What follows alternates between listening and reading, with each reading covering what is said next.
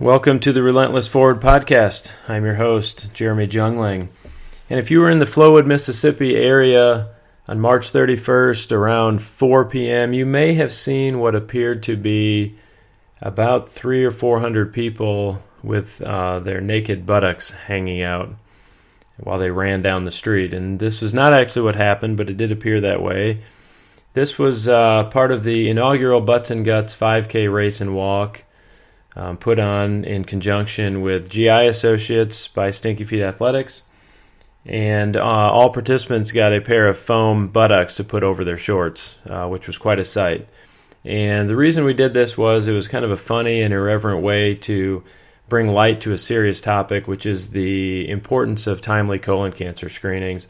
Caucasians are eligible for colon cancer screenings at the age of 50, African Americans at the age of 45. And in Mississippi, only about 50% of those who are eligible actually get screened on time. And that's a scary number because it means that there are people who are getting colon cancer that shouldn't be getting colon cancer, that the screening could have caught this early and they're not doing it.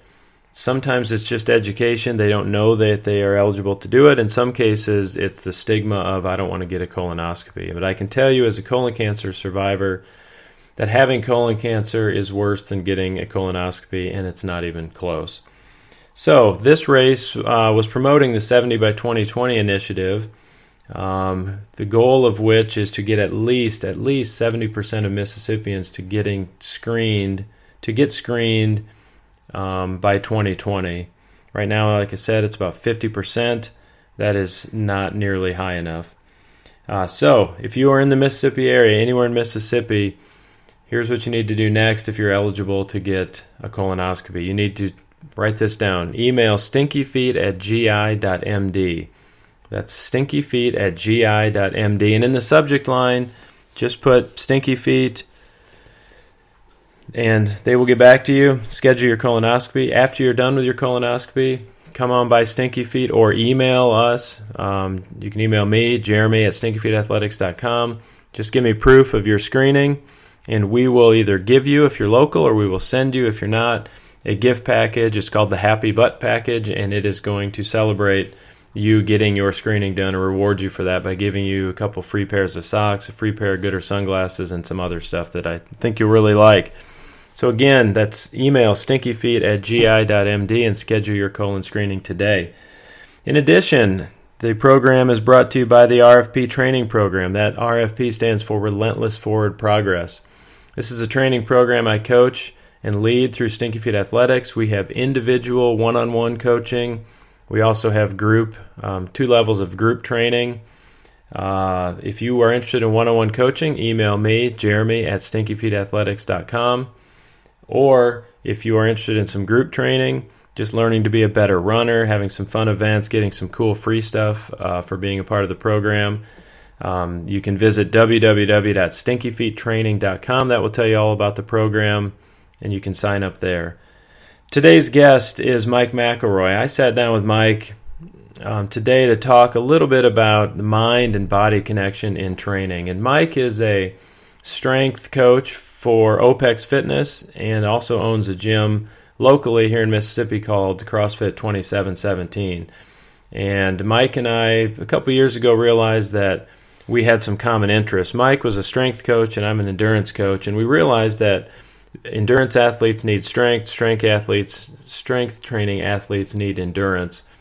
And so through many hours of hanging out and talking, we realized that we had a lot of common interests, and we've learned a lot from each other. So I wanted to bring Mike on the program today to sit down and talk about some of that mind-body connection and talk about the importance of strength training.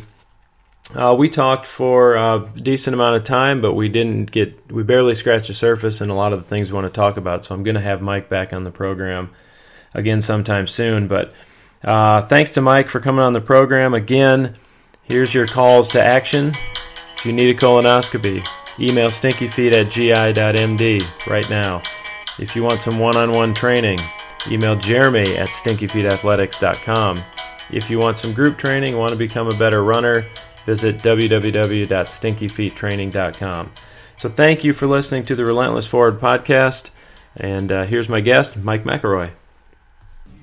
All right, welcome to the Relentless Forward Podcast. This is Jeremy, and I'm sitting here with Mike Mcelroy.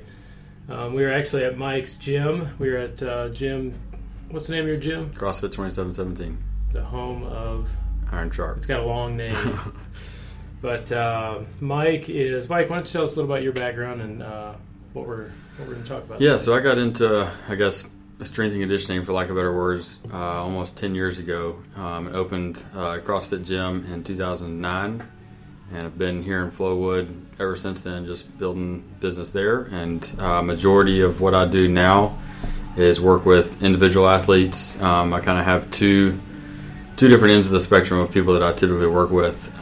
One being competitive CrossFit athletes, either training to compete in the sport at a regionals level or even more of a lower level where it's local or whatever, but just training to compete in the sport. And then on the other end of the spectrum, people who have come to me either training just to be healthy, maybe they're overcoming an injury or overcoming something, but kind of those two ends of the spectrum are the people that I work with on a more of an individual basis on top of the group classes that we have going on here.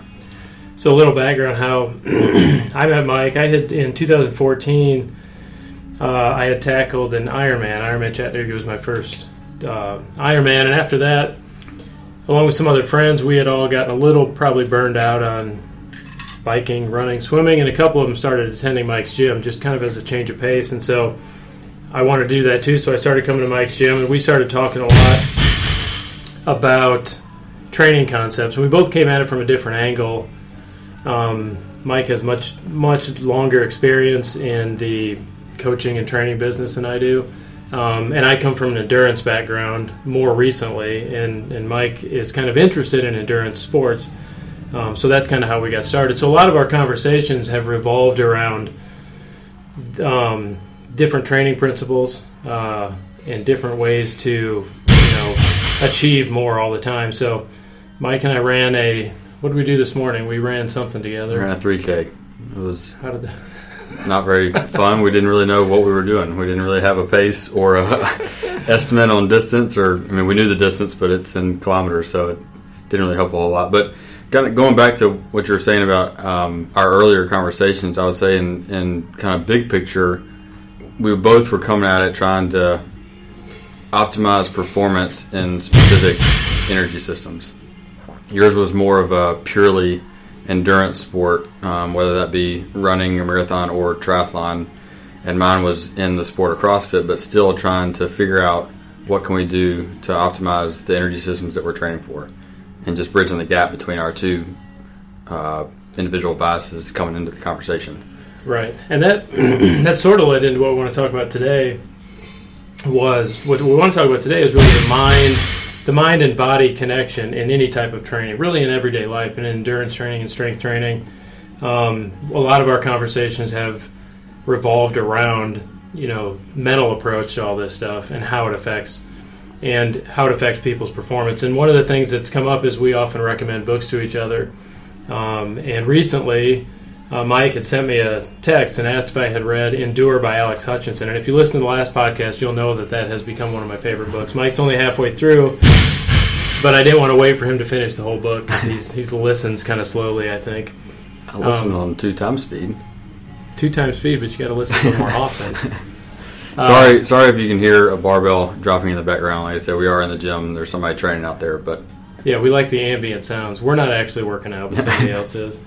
But so I texted Mike recently and said, hey, let's do a podcast. Let's talk about the mind and body connection. And again, if you've listened to my last podcast, which was Extreme Achievement, which I had recorded live at my coaching luncheon back in March, we talked a lot about extreme achievement, and what I started to realize was how much of that is mental. And what I talked about then was I used examples of survival situations where people had to accomplish things that physiologically were way past what they considered their limits because they had to do it to stay alive. And then I compared that to people who managed to get close to their physiological limits without being in a survival situation. So we kind of wanted to talk about that. So that's our topic today, mind and body connection, endurance strength training. So to kind of kick this off, I'm going to tell a little story, and then Mike I'll just make him talk from there. But big talker. Yeah, he's a big talker. So after reading the book Endure, and during the coaching lunch, and I was trying to figure out, what all these lessons teach us, and how we can overcome them. So one of the things I learned was, that you can trick your body when you're running in the heat to actually feel better than you actually do. There were some ways you can trick by like swirling a drink in your mouth and spitting it out. Physiologically, you're not making any change, but it can fool your brain into thinking that you feel better. But recently, after thinking about all that at the coaching presentation, I had talked about what these studies indicate, that most of the time limits are really in our mind rather than physiological, or that our mind drives it down to the physiological. And last week I was running. I run from my house is right on a running trail, and I always run at least 3, usually 4 miles minimum. And I ran. I always leave my house, and I run, and I go downhill. It's about 1.5 miles downhill to a nature park. The trail doesn't end there, but that's always my turnaround point if I'm going to do 3 miles. And it's mostly downhill or flat, but on the way back, it's uphill. And what I realized was every single time I run that now, I know that course so well that I self-handicap all the way back. I start measuring, whether it's subconscious or consciously, I start measuring out how can I maintain this pace all the way back, or when can I speed up depending on how close I get. And it got me thinking, what if I didn't know that? Would it be better not to know that? Would I be better off if I didn't have that information? And then I thought, okay, so if you're trying to figure out how to overcome these issues, the mental issues, if heat is really mostly coming from your brain, how does your mind know where it's getting all that information? And the conclusion I came to is that it probably comes from over years and years of training. It gets little stimuli and little inputs that allows it to have a basis to examine what you're doing at this current time. And then it forces, your brain then turns that into a physiological feeling. And so I realized there's times when I take off, when I have 3/4 of a mile to go, I probably could have sped up with 1 mile or 1.25 miles to go, but all those previous stimuli have caused my brain to tell me, no, you can't. And then it creates a physiological fatigue. And you can feel it sometimes. If I start thinking I can't make it, and suddenly my legs are tired. Yep. So it got me thinking about all this, and I wanted to talk about that a little bit just to get us started. And that led me to, a baseline. Like, are we all born with a baseline that we think is where our limits start from? Can we change that baseline? And how can we explore our physical limits a little bit? Yeah, I mean, before we started this, we talked about there's 1,000 different ways this podcast could go, but we just, out there after our 3K run, we talked about your 400-meter run time trial, and how your second time trial, you couldn't start out as fast as you did the first time because you already knew what the pain was the first time. So there was nothing physiologically different the second time, but your mind was different because you knew what the pain was about to be. And so the first thing that I thought about when you were just talking was if we look at what stress is and stress on our bodies don't recognize what different types of stressors are. Whether it be, a poor night's sleep, an argument with a spouse, too much work, whatever it is, our bodies don't really recognize what different stress is. And also, if we look at it from the standpoint of stress, is basically a perception. So I always just go to an example of, like, if we take a ER doctor who works night shifts, but they're completely fulfilled by what they do, and they come to me and they say, yeah, I work, 3 or 4 24-hour shifts a week. I've got 4 kids at home, but I don't have a whole lot of stress. And I'm on the other end of the table thinking, what do you mean you don't have any stress? Like, you're completely stressed out. But if he perceives it as being completely fulfilled by what he's doing, then he doesn't have a whole lot of stress.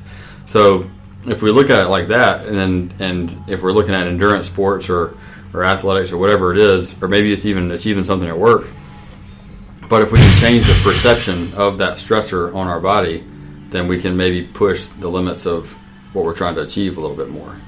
So one of the examples that I thought about when you were talking about your running the same track, I had two girls. One of the girls made regionals a couple years ago, and one of them missed making regionals.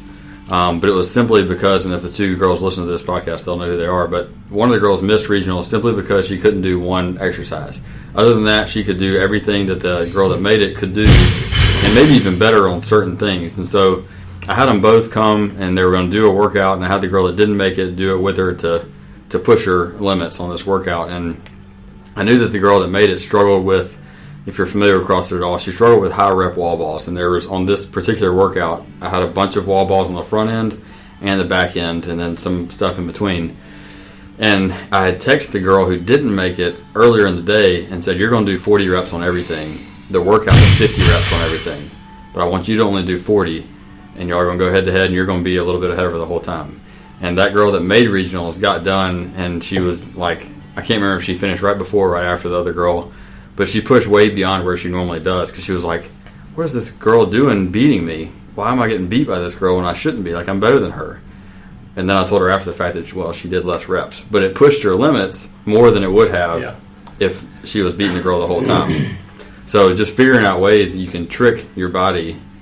And like you said, because she knew, when I wrote the workout up, she knew what it felt like, just like you know what it feels like to run that route outside of your house. So if you can somehow trick your body into a different route or a different game, then you can perform differently on it. Yeah, and if you trick it into thinking you're accomplishing, it's perception of effort is sort of what you talked about too. If you can trick your body into where a moment where you're working hard, but your perception of it is much better. Yeah, it feels easier, even though you're physiologically working just as hard. I don't know.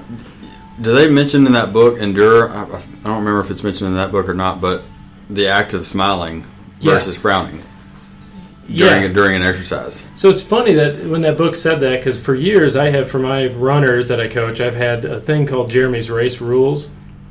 And one of the things I picked up on a long time ago was just to smile. Like when you're really hurting, which is going to happen in most events. I mean, if you're really racing anything, it's going to hurt.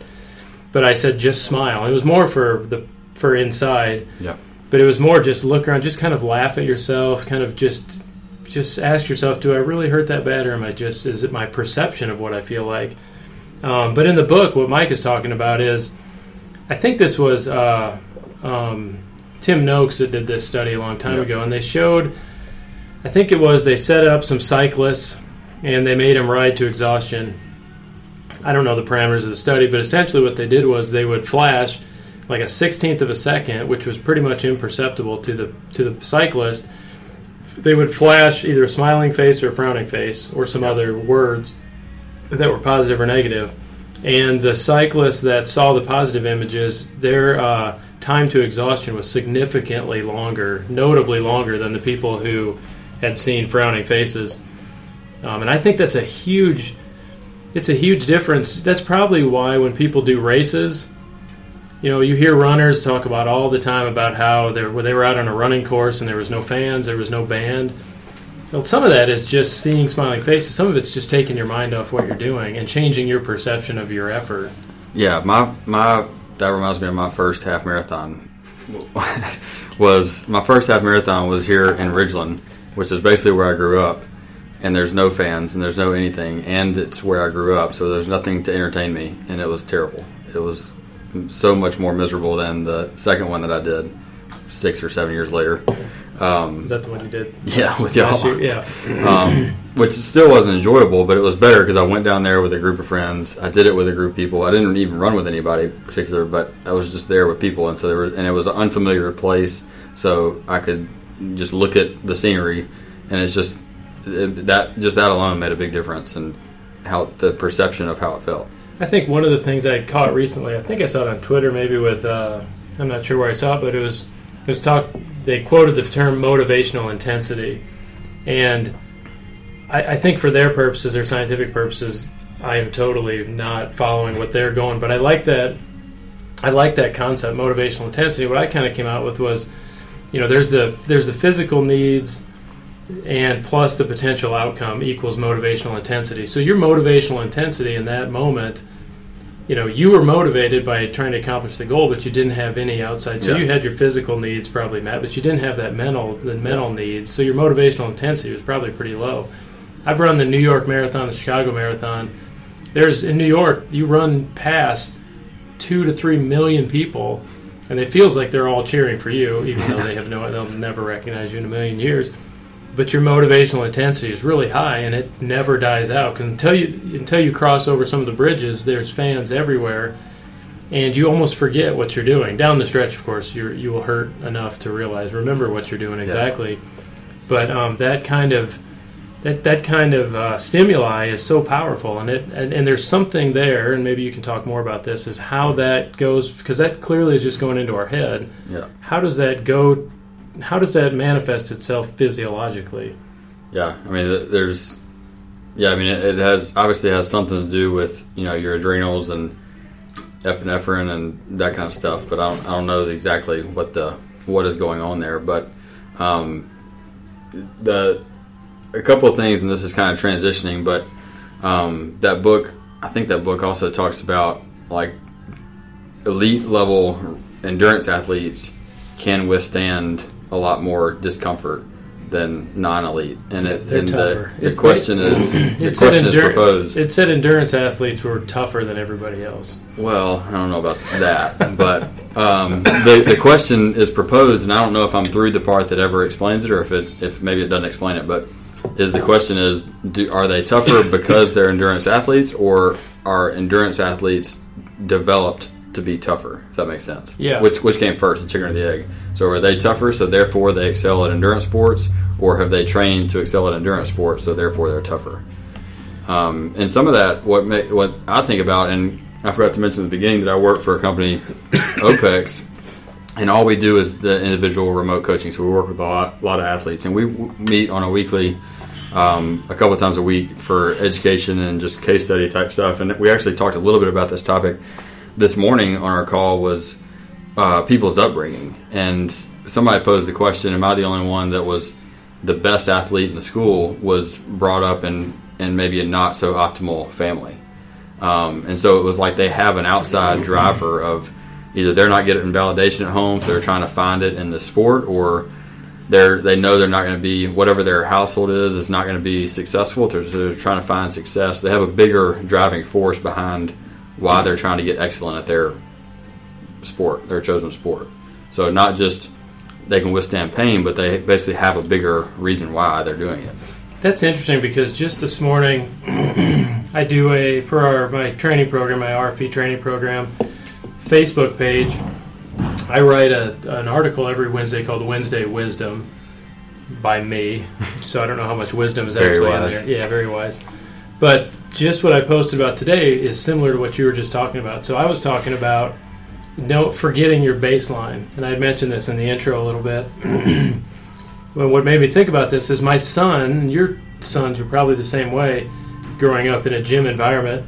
My son, 3 or 4 times a week, comes to our group workouts. He runs. He just last week he took some of the group took off on a warm-up run around the trail, and he just took off with them.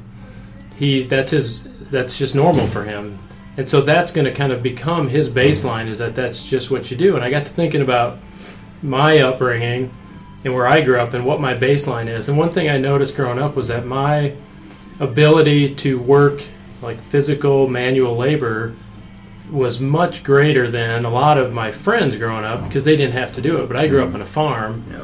Where I was just like every other kid. I tried to be lazy. I was, a teenager. I was grumpy, but I still had cows to feed, and we had horses to feed, and it was cold. It was in Iowa. It was in the middle of winter. It seemed like winter lasted all year long. But my baseline became different, and so everything grows off that baseline. James Fitzgerald is the owner of Opex, and he talked about it this morning of just the principle of kids needing to learn how to figure things out. And that's essentially what you're doing. And that may be figure things out when you're 20 miles into a 26-mile run, or that may be figure things out in a business or whatever. But he emphasized the importance of putting our kids in chaotic situations, obviously, that are safe. So not just keep them in a bubble that's not not only safe, but it's also not chaotic, and they are completely secure the whole time. They need to be in situations that, they got to figure things out. And I've always told my son when he's climbing stuff up, I'm like, you can climb as high as you want. You got to figure out how to get back down. You can't just climb up and then expect me to come get you. Like, I want you to climb to a level that you're comfortable with, and you got to get back down by yourself. But putting them, and obviously I'm there, so it's safe. Yeah. So it's not just like, go do the stupid thing, but putting them in situations where they got to figure it out. And that develops a confidence in them as well, that they can achieve it and they can figure out what's going on and overcome it. I think that's huge. Because I was not like you necessarily and raised in like a farm where you had to learn those things, and so there's certain times when I get in situations I'm like, I don't know what to do here, and I don't have that confidence of like, but I can figure it out, like, because I jokingly say, and my parents might get mad at this, but I was very secure and safe. I grew up on a golf course. I played golf, like, not very dangerous stuff going on. Yeah. And so, there's not that aspect of figuring it out. When I was growing up, my dad, I grew up in Iowa. My dad would take us fishing in Canada quite often. And we would sometimes they'd fly us out to remote lakes and just drop you off for 4 or 5 days and come back and get you later. And he never showed any apprehension, any fear, any concern. There was no way of getting out of there until they decided to come get you 4 or 5 days later. And there were times even when we would bring our fishing boat up there, and where we didn't fly in, but we were at a pretty small camp, and we would go 10, 15 miles away and fish all day.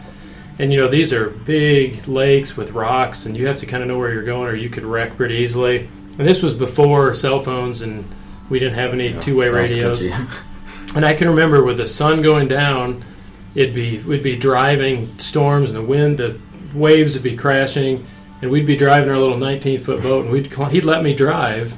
He totally let me think it was okay for me to drive, just go with the waves, and we'd have to watch for the 2 camel humps, which was the hills where if you kept going that way, eventually you'd figure out where you were and you'd find your camp.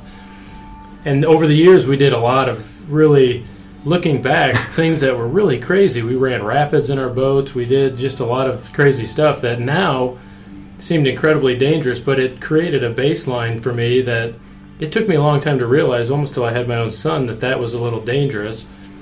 Now, I was probably safer than I thought, but he taught me that sometimes you can get in situations where it's going to be challenging. Everything's not always going to be perfectly safe. And now I think about that with my son a lot, because I want him to feel a little challenged. I want him to feel that way. I like that idea of climbing up. You got to get yourself back down. Yeah, and I don't want to turn this into an interview for you, but how do you, thinking back on it, how do you feel like that's affected your outlook on, like, when you got cancer and then going and climbing Kilimanjaro, which I know are 2 totally different things, but, like, just that mindset, that you obviously had a different approach to other people that got the same cancer that you got, or that got the opportunity to climb Kilimanjaro. Yeah. And that background had something to do with that. I think both my parents, they kind of, you just handle situations. You figure it out. You just figure it out.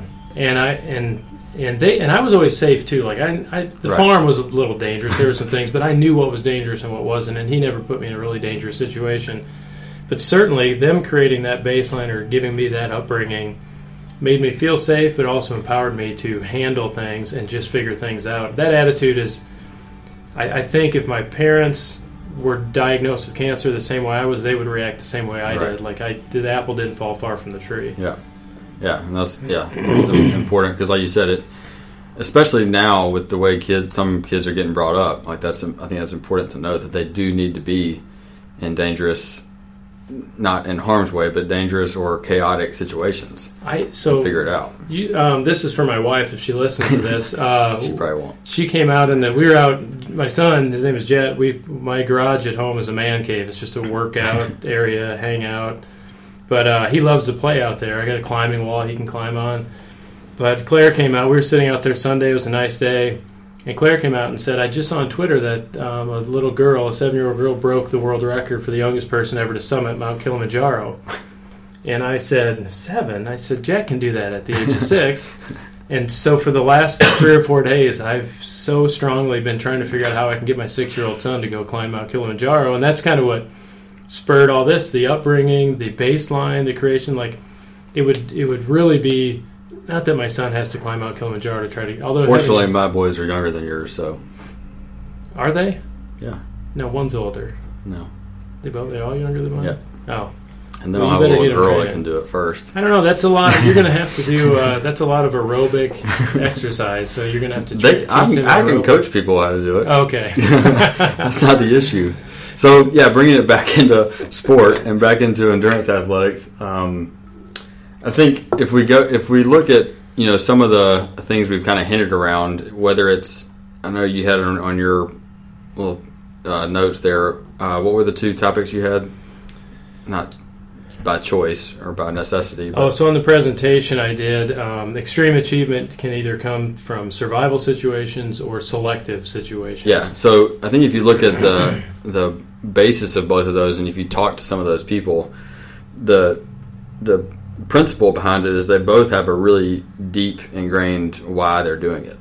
And that may be a chosen why they're doing it, or they're put in a situation where they have no choice but this choice, which is why they're doing it. So we talk with our individual athletes about this all the time of figuring out why are you doing what you're doing. And that could be, like I said, somebody who's training for regionals, somebody who's training for a marathon, or even somebody who's training for body composition. Because somebody who's at 25% body fat, and if they really get deep and down into it and they're happy and they're fulfilled, they're not going to have the motivation to get to 15% body fat. And if there's not a good reason why, then they shouldn't be. Because they're just going to chase something, and what we found, and this is especially apparent with those who compete, they may get their accomplishment that they were looking for, but when they get there, it's kind of like a now what moment, and they're like, I did all that work, and I don't get fulfillment out of it. So why did I even do it? So we're constantly talking to our athletes about why they're doing what they're doing and why they're training the way they're training, because when the going gets tough, if you don't know that, you're not going to be able to do it. External motivation is not going to work. I think so too. And so one of the lessons from that was, for me, from the survival and the selective, was just finding what drives you and setting high goals that you have a high likelihood of not achieving. So that person someone that's at 25% body fat might want to get down to 15. It might be a high goal for some people. For some people, it might not take that much discipline to do it. Yeah. And the satisfaction that people get from when they set a really high... Well, in my presentation, I eventually talk about setting unreasonable goals. Like, pick something that your chance of succeeding is actually really low. Mm-hmm. And there's a good chance it'll teach you to kind of be resourceful, to keep working hard. But at the same time, it'll also... Studies show if you set a medium-high goal and you reach it, your satisfaction is lower than if you set a high goal and actually don't even reach it. Yeah, just the process and the journey to that higher goal is more fulfilling than just a mediocre goal. Yeah, because if you just... And I think a lot of people do. A lot of people I coach or have led through my training program, they just don't have very high expectations of themselves, and they don't have a good why. And part of it is sometimes, as a coach, can be my fault. I haven't helped them find that, but they have to find it, because some people think they want to do something, and they say they want to do it, but if they really don't, if you haven't figured out legitimately why they want to do it, what's really driving them, they're going to give up at the first sign of adversity. Yeah, well, and two, I like the borderline unrealistic goals, but you have to have realistic action plans and in understanding what it takes to achieve those goals. So Precision Nutrition is a big nutrition company, and they have a really popular article that it has everything laid out of what it takes to get to like 8% body fat or something. I can't remember the exact number, but it says like I want to get to 8% body fat, and then it lists everything that takes to get that done, and then at the bottom it says, do you still want to get to 8% body fat? The question is like, all right, here's what that means. Yeah. Do you actually want to do that, or is that going to be way less fulfilling than anything? When people come to me about competing and trying to get to regionals, it's similar to trying to be elite in a marathon as far as the time you have to put in and the work you got to put in, and not just participating in a marathon, but being elite in a marathon. And it's like, okay, this is what it takes. This is the hours it's going to put in. This is the food you're going to have to track. This is the sleep you're going to have to get. You're going to have to work less than 5 hours a day, and Like, and then they're like, well, I can't do any of that. It's like, well, then you're not going to achieve. Then you're not going to do it. I like that a lot. That's interesting. I might have to think about something like that. People. If my athletes are listening to this, they're probably thinking, "Oh no, this is going to be bad. This is somehow going to." But I think what I had written in my presentation was I had talked about that most of us are not even close to achieving reaching our physiological limits, our physiological potential. Frankly, we're not even close. Yeah. And some of that is because we just have surface desires. We're like, oh, it'd be cool to go do that. I think I'll do that. And like you said, you have to have a realistic action to get there. And sometimes that's the hardest part. And we have, like I said, we have these conversations all the time with our clients, and we don't do it just to break people's dreams down. Like, we're not trying to do it just to say, this is not realistic, don't do it. The reason we do it is to get you more aligned with your true values and priorities, so you get more fulfillment out of what you're doing. Because if you can't be a regionals competitor, and really if we get down to your true goals and values, then you're going to get more fulfillment out of whatever we get to. And I have a bunch of questions written over, 7 priority questions written down over there that we kind of go through that kind of help us figure out what are our true values. And I went through this a lot when I was transitioning from athlete to coach. When I was making regionals, I made regionals back in 10, 11, and 12. And then as I transitioned out of that, forcibly transitioned out of that because I wasn't making it anymore. But I had to go through that process of like, am I still going to train to do that even though I can't get it? Or do I actually want to coach more than I want to be an athlete? And is that okay with me? And I had to finally get to the point where I was done being an athlete and I wanted to be a coach, and it was actually more fulfilling for me to be a coach than it was for me to keep training. Even though I still love training, I still enjoy training. If I went back to training how I was then, it wouldn't be as fulfilling because I get more fulfillment out of coaching. So it's not a right or wrong when you have a conversation with somebody or an awakening that you realize, you know what, maybe I don't want to do a marathon. Maybe I'll be happy with a half marathon, or maybe I just don't want to run at all. It's not a right or wrong. It's just trying to get you more aligned with your true values. Because like we said, if you don't have that good why, it's not going to be fulfilling in the end anyway. Right. And I think, people, like for my athletes, I try to do, I think it's okay for them to fail along the way, but I don't want to set them up for failure. Right. So I try to do everything I can to get them prepared for whatever they're doing, but I hope sometimes they fail because that, I think, drives home their why. They remember their why. If you just keep achieving things, again, that satisfaction is going to be low, and they're going to forget their motivation, or their motivation is going to change. Yeah. And they got to keep challenging them. Yeah, well, we've all seen it. All the greatest in the world all have their stories of failure. Michael Jordan, the Michael Jordans of every sport. They all have their stories that most people know because it's public, and they've all come from something that drives them.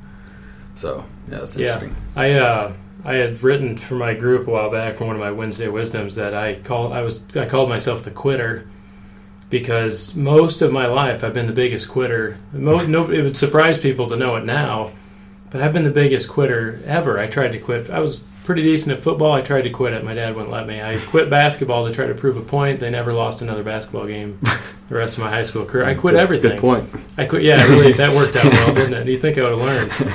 I played a year of college football. I quit that. I quit college. I didn't finish college. I've always been a quitter, and it was as soon as the going got a little. I never put much into it, so I always underachieved. It was almost my thing. I was like, I'm going to underachieve, and then I'm not even going to put myself out there to fail. I'm just going to fail, and I'm like, well, I really didn't try. It was really self-handicapping. It was self-sabotaging, and it took really until I started running to turn that part of my life off for the most part. I did that. I quit relationships. I quit everything. Yeah. I was just a quitter. And really what I learned through running was first, that I was capable much more of what I thought I was. And I learned how to put myself out there. And I started realizing what you had kind of alluded to earlier, which is you do get a little tougher when you suffer some. So if you go through some suffering, whether it's emotional or whether it's physical from training, you're going to get a little tougher. And so a lot of the lessons I learned were just from quitting. And then I didn't have a why for any of those things. I never found my why. As an adult, I've learned to find it, and it's really powered me a lot better. Well, one of the things that I think about with that stuff is learning through suffering is being vulnerable and making sure you're putting yourself out there to do that. And that's another thing we talk about a lot. When I was training to compete, everything lined up for that. I still had the business, but I trained twice a day. I had my meals planned out perfectly. My wife let me go to sleep at a certain time. Even when I was on vacation, I trained twice a day, and she was on board with that, and like everything lined up with that. And when I had to go through that, transition, I had to say, you know what, it is okay that I don't even want that anymore. I was just trying to tell myself that I wanted it. But I don't know where we're at on time, but this may be somewhere we can end at. But Opex, we have a shirt, and it just says Sunday on the back. And regionals competition is Friday, Saturday, Sunday.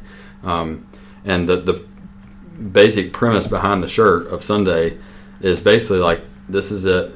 This is your moment to put yourself out there and be completely vulnerable. This is whether you're going for a podium spot or whether you're just trying to finish the weekend strong. Like, this is your opportunity to put everything on the line and be vulnerable and see what happens and learn from it. Whether that's, it doesn't matter where that is. All that is you putting yourself out there and learning from it. I like that. It's tough to be vulnerable, and that's a big. We have plenty of time, but it's being vulnerable in that way is that's a powerful thing to hit on, because I see even some of the really good athletes, as far as locally endurance athletes, very few of them are willing to put themselves on the line without pretty much having an assured, with some security. They know they're gonna finish in a certain time or at a certain pace. And that's good and bad. It means that they're willing to train and do everything they need to get to that spot, but it also limits them a little bit because they're not willing just to throw caution to the wind sometimes and really go for something that's super unreasonable. Because the more they train, the more prepared they are for what they're doing, their outcome is more likely. I think it's the difference between those that go from good to great. I mean, you have to be vulnerable. You have to put yourself out there, which means, going back to what you said earlier, you have to fail. You have to be in a position where you're not sure what's going to happen. And that's what I've always said. The only reason I would ever do an Ironman is because I'm not sure that I could do it. And so that in itself makes me want to do it, because I'm not sure that I could even accomplish it, because I'm not a swimmer is the main thing that scares me. But like people talk about suffering and the pain that I put myself through in CrossFit, and I'm like, yeah, but I've been doing it for 10 years. Like, I'm comfortable with getting uncomfortable with wall balls and kettlebell swings. I'm not comfortable with getting uncomfortable in the pool, which is scary. And in the gym, you know how long it's going to last. Even when you're in the most agony, you're suffering the most, I'm comfortable with it. You know how long you got. It's only going to be another minute or two. Some of those slow burn, extended sufferings, they're a little foreign to you because that's not where you came from. Yeah. But even like the marathon and even a full marathon, people are like, did you not have this big feeling of accomplishment after it? And I was like, no, not really. Maybe this is my own arrogance or whatever, but I was like, I know that I can run that far. Like, it's just running. And I don't mean that to offend any runners, but I'm not trying to win the race. I was just trying to accomplish it. And for me, I knew I could accomplish it. But like I said, with an Ironman, with that swim on the front end, and even the bike, I just don't know that my body could actually do it, which is what drives me to even want to do it. And I think people should find themselves or look for opportunities. There's a song that I'm trying to think of right now, but look for opportunities to do things for the first time.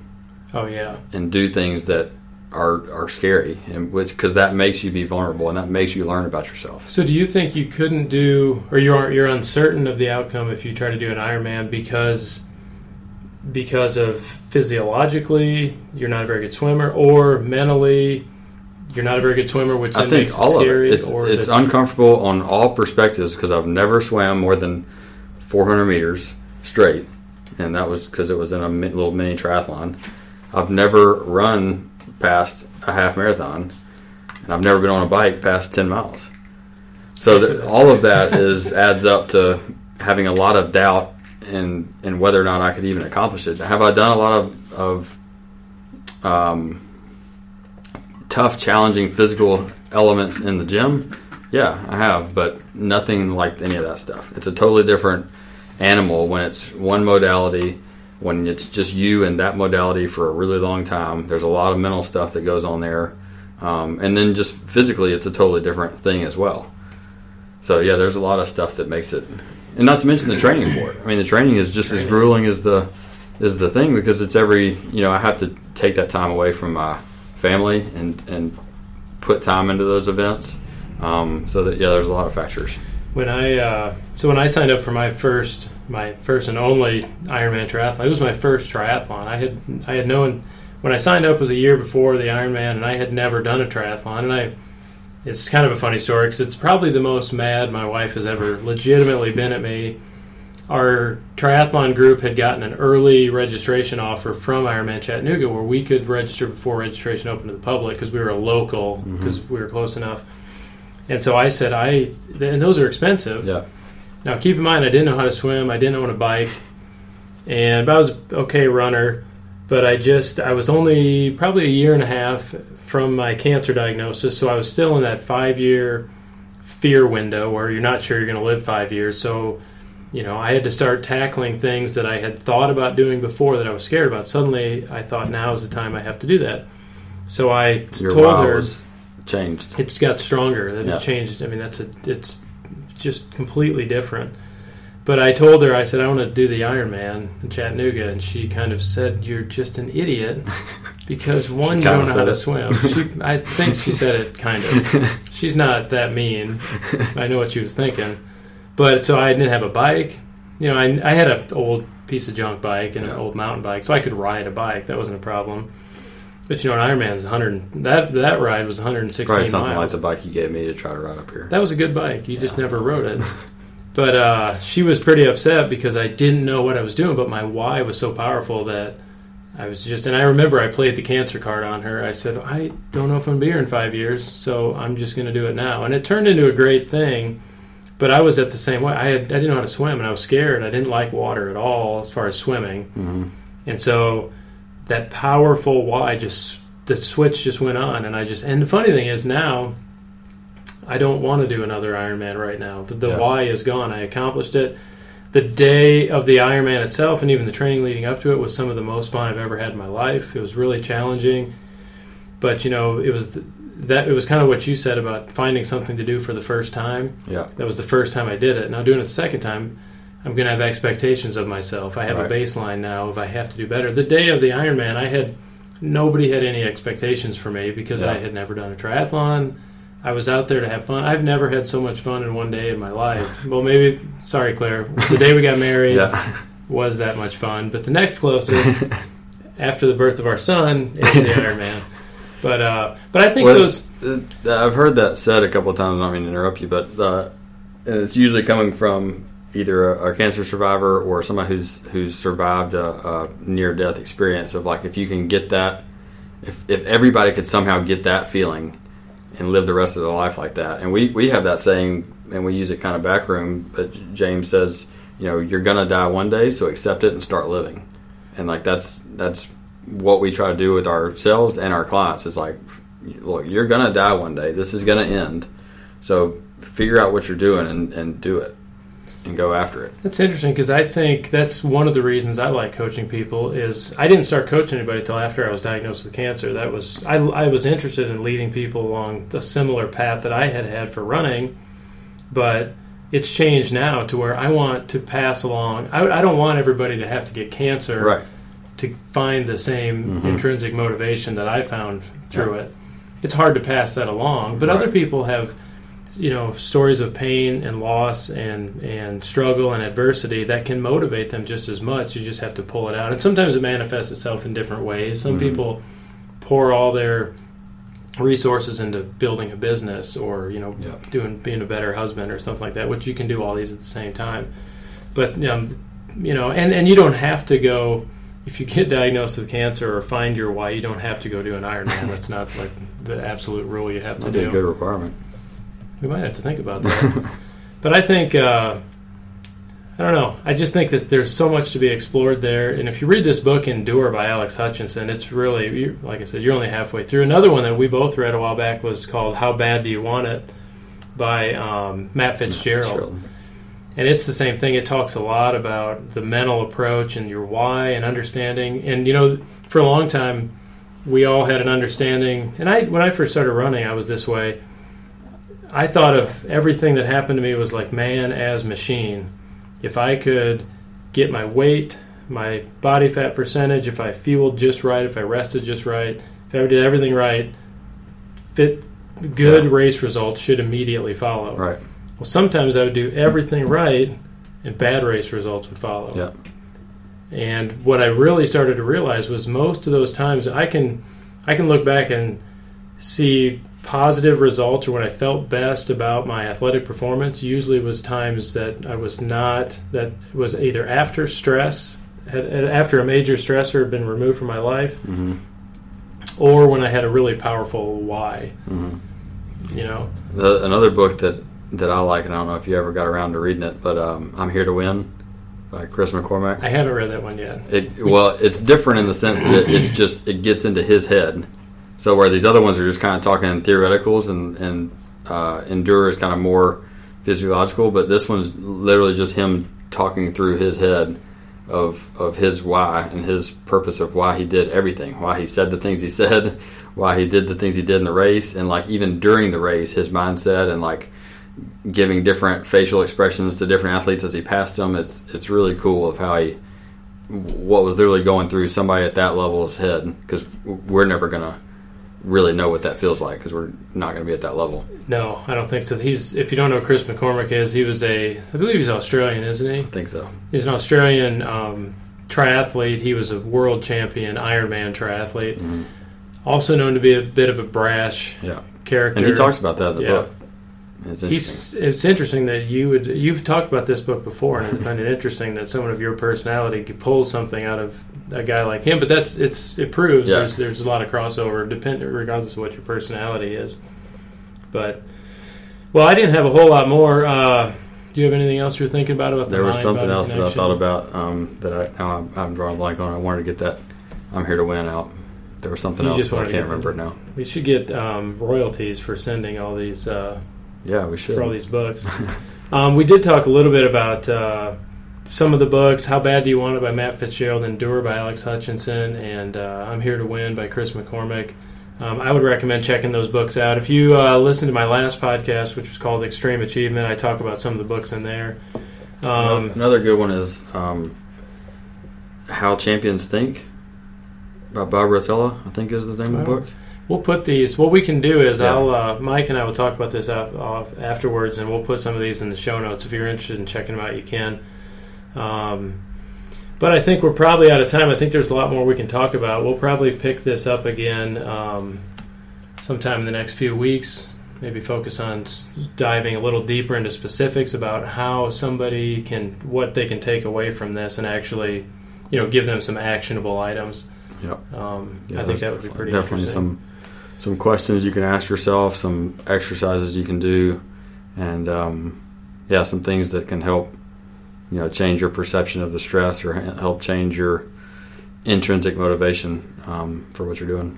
That's good. I feel like we really just scratched the surface on this, so we're going to have to come back to this. Yeah, and if I don't know if you take comments somewhere or something, but if you can, we talked about a bunch of different topics. So if people can leave comments or something on maybe some of the things that we touched on that we could get deeper into, you'd like to hear us go deeper into, or some things that are related to this topic that we could go deeper into.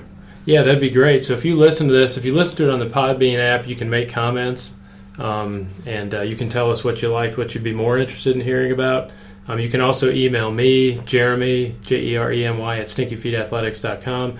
And we'll record another one of these. We'll take a little deeper dive. I think it's limitless how far we could go into this. Mm-hmm. Next time we'll have maybe a little more specific format. We can talk about certain topics that you guys would want to hear. So that's it for now. Thanks for listening to the Relentless Forward podcast. Thanks to Mike McElroy for showing up and dropping some wisdom bombs on us. And that's it. So thanks for listening. We'll talk to you next time.